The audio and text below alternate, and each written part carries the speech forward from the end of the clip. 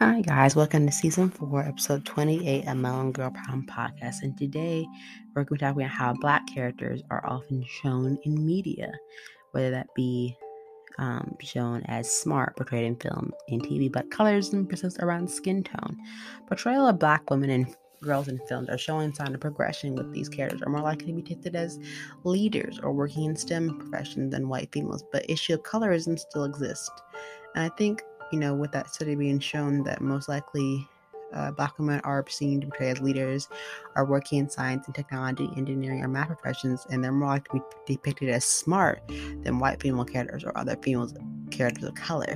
I think also, while having Black leading ladies in popular film for the past decade have hairstyle consistent with European standards of beauty as opposed to Black natural hairstyles. And I think in TV shows such as, Insecure, Blackish, and white people that challenge the white standard of beauty, you can give this positive shift to giving Black women experience higher anxiety about their hair than women of other races, ethnicities, and feel intense social pressure to straighten their hair. I think also to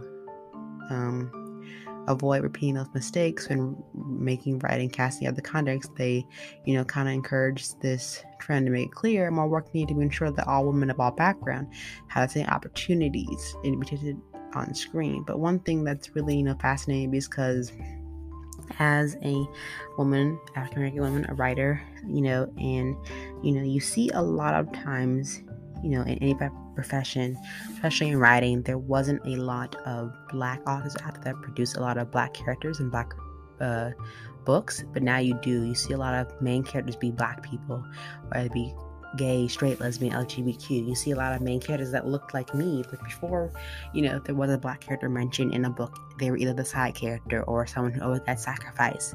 And, when you're starting to look more into the professional career writing in a profession, that, how do I direct my personal faith is directly tied to the changes I am trying to campaign here. You're feeling this full weight of the moment that we are in. It's like trying to present myself with a brand new campaign of the collective work that I do and other, female color in the profession that they do as well.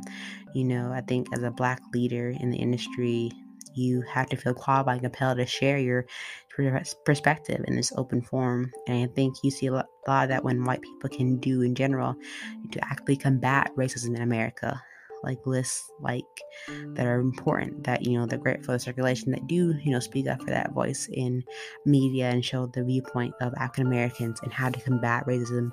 Even though it's taken us a long time to get there, we're still not out of that headway where racism is not gone away. It's still present. People who work in media and film, the image maker, the platform builders, the conversation managers, and storytellers, we contribute to the images, the messages, and the perspective that our culture circulates within society and culture. These images and messages that have tremendous power. They have the power to influence the thoughts and feelings and behavior of our collective society today and for generations to come. They have the power to make people see and recognize the humanity in others, or the power to objectify and dehumanize others. They have the power to make people feel fearful of others, or the power to make them feel safe. They have the power to make people feel beautiful or ugly, seen or unseen, accepted or ostracized, revered or relieved.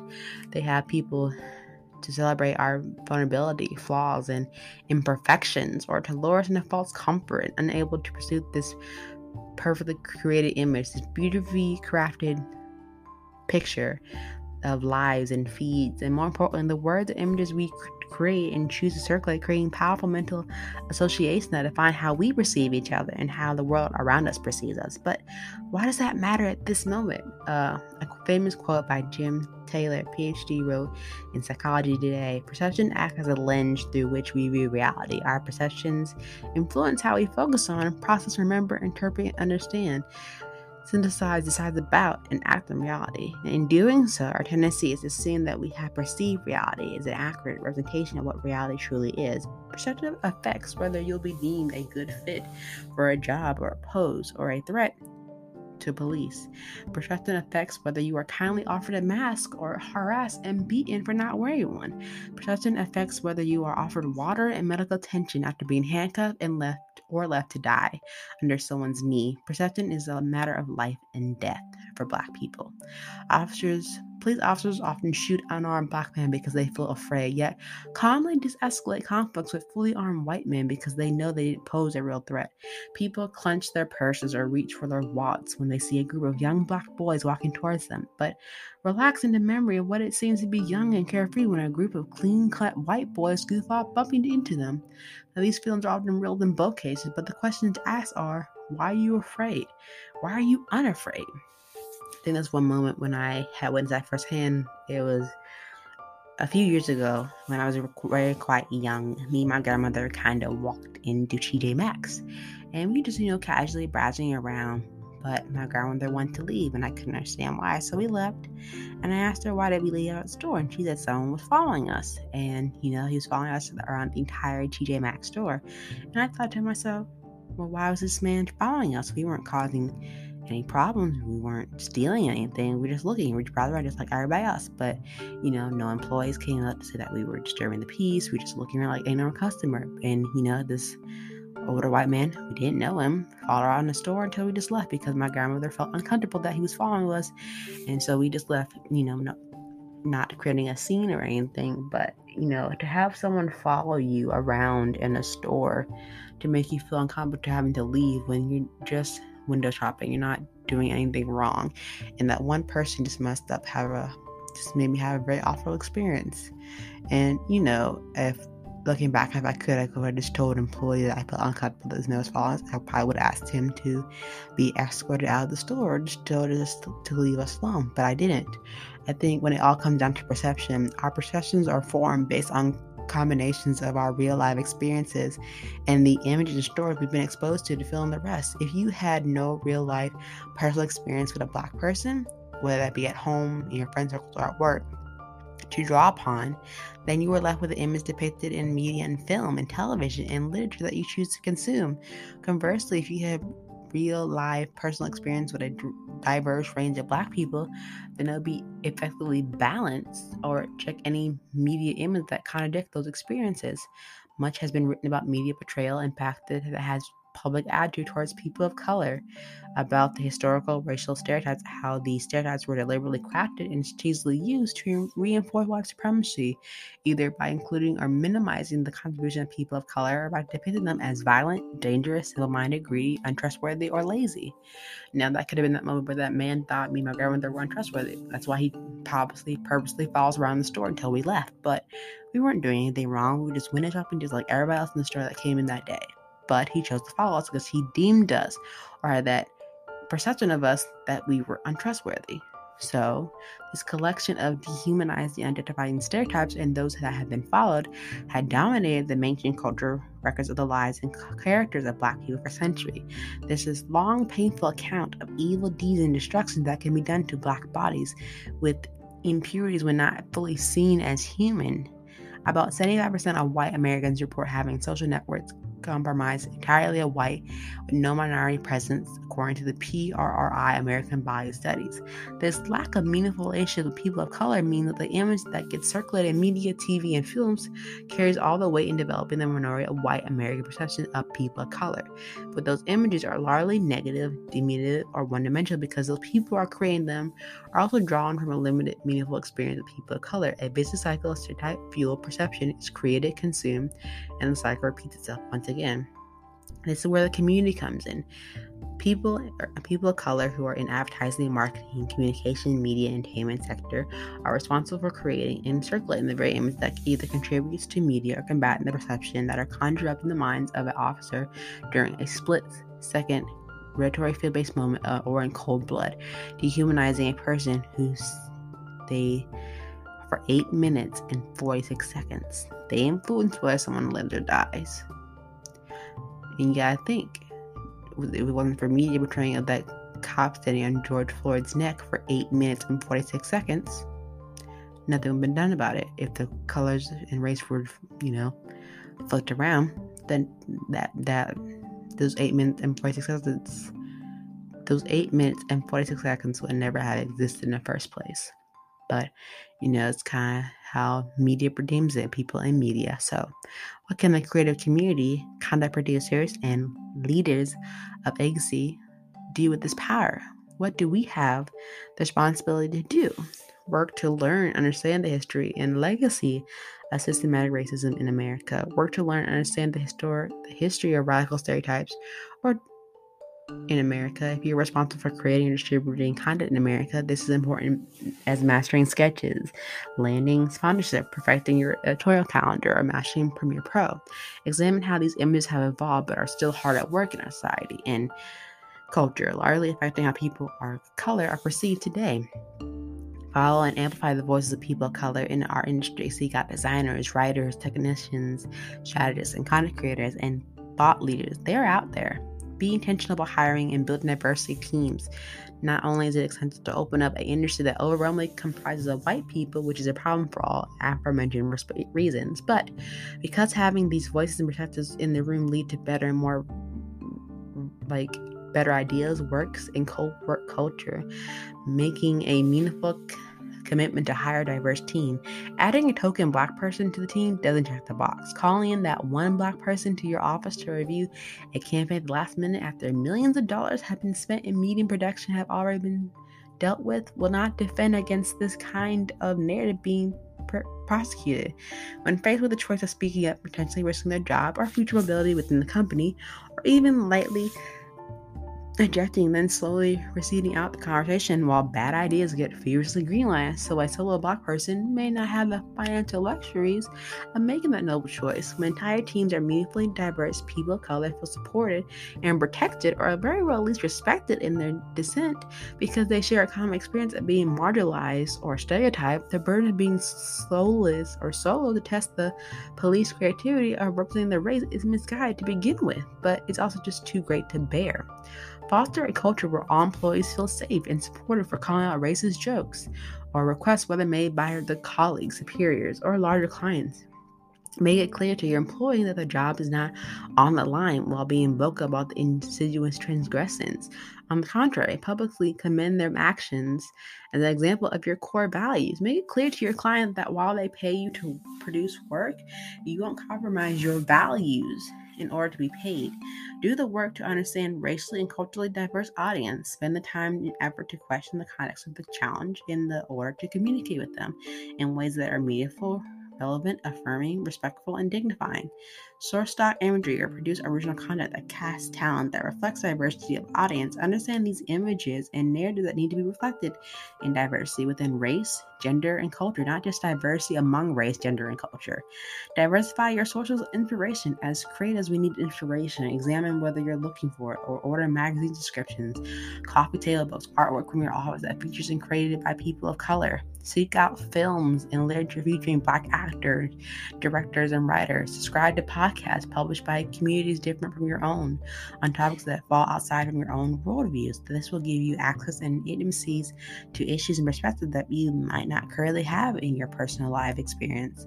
Diversify your source of knowledge. Invite speakers, thought leaders from a diverse set of backgrounds to advise, offer guidance, and share the subject matter expertise with you and your team. Create a committee to action for departments within your organization and make them public. Now we gotta think about how you can design this. How, where, and what imagery do you source? Whose cultural frame of reference are we designing from? Whose tastes, need, and problems are we solving for? Then you have the story. What stories are we telling from whose point of view? Strategy. What assumptions are we making about our audience? Do we know their true pain points? Have we sought their direct input? In production, who are we casting to act, write, and direct? How are our requirements for these roles serving to dismantle or persecute negative racial stereotypes? Executives. How is race factoring into what we are hiring, firing, recognizing, promoting? Are we creating a culture that values independent thinkers or encouraging people to speak up against racism and racial stereotypes and expect our work to reflect racial diversity? I want to be clear, this is not about pushing a shiny, highly curated narrative of a Cosby Show is Black essentialism. Although after centuries of destructive imagery circulating in media and culture being perceived as fact, I do believe we have to overcorrect. Being narrow in anyone's depiction would also defeat the point. This is also about getting to know the depths and beauty and dimension and ranges of Black people. There are numerous content creators and curators doing beautiful, important work to combat negative or one-dimensional stereotypes and to bring full forth the humanity of people and community of color. It's important to recognize that these sources are largely created for communities of color by people of color as means to promote healing, pride, and self-worth, not an attempt to gain the approval of white gaze. But Black people have long resorted to looking inwards for solutions for their own racial trauma. And any other exception would be foolish at this point, regardless of their intended audience. These are just a few examples of imageries, narrative, and resources that are lacking in the general circulation. But as a Black woman, I realize that deeply knowing the fullness of humanity of Black people is a gift that I've taken for granted. And I think, I immediately understand that the way, as James Baldwin describes, when dark places open, the light seems to go anywhere.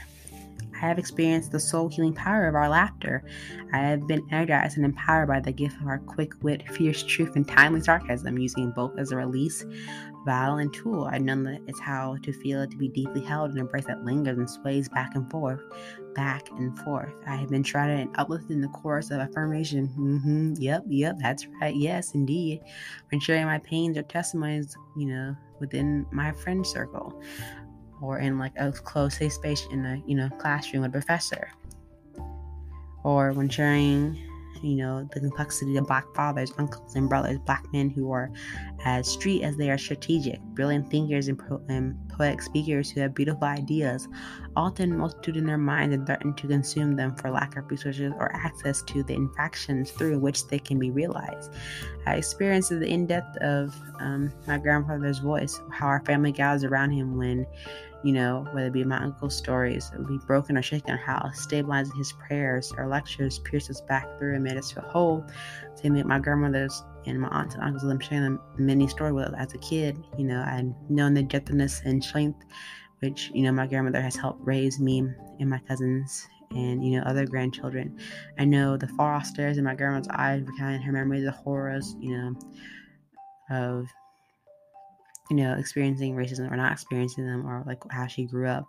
The formative experience of when witnessing a lynching, leaving, many people experience that in their life and leaving everything behind, to find a better life for her and her children. I know the love and respect they displayed within their marriages, the dutiful disciplines, candid with which they created shopping lists, paid bills, and planned meals. I witnessed the gentle, intimacy between my aunts and uncles, which they spoke to each other. I have known the unconditional love and generosity of my grandmother's spirit and how it remains at like an unlocked door to open whoever needs shelter, regardless of whether they deserve it. I have revealed in some soothing comfort of my aunt's intelligent energy. I have read collections of Black literature like Toni Morrison, James Baldwin, Nikki Gawa, Langston Hughes, Zoe Neale Hurston, and Maya Angelou. Adoring her Victorian home, I've known the pride and joy our people at church on Sunday. Oiled scalp pleats, pressed and dressed in their best, a congregation and community recharge their weary souls together before starting another long, brutal week. I know the silliness and Black boy joy of my brothers telling jokes and reciting, when they see me on FaceTime, and their laughter exchanges, them always talking over one another, or experiencing, anyone who has siblings, the fierce protection of any of the younger siblings, or my daily concern for safety as a grown Black men. Hopefully they won't be persecuted as they're walking down the street or even driving their car. I have also been unconfused by the wide range of talent, interests, and beautiful singing voices to the collection of Andrew Lloyd Webber, followed by Room DMC in the same afternoon in 1989. These personal lives experiences have served an important counterweight to the one-dimensional stereotype that this country seems to protrude so consistently.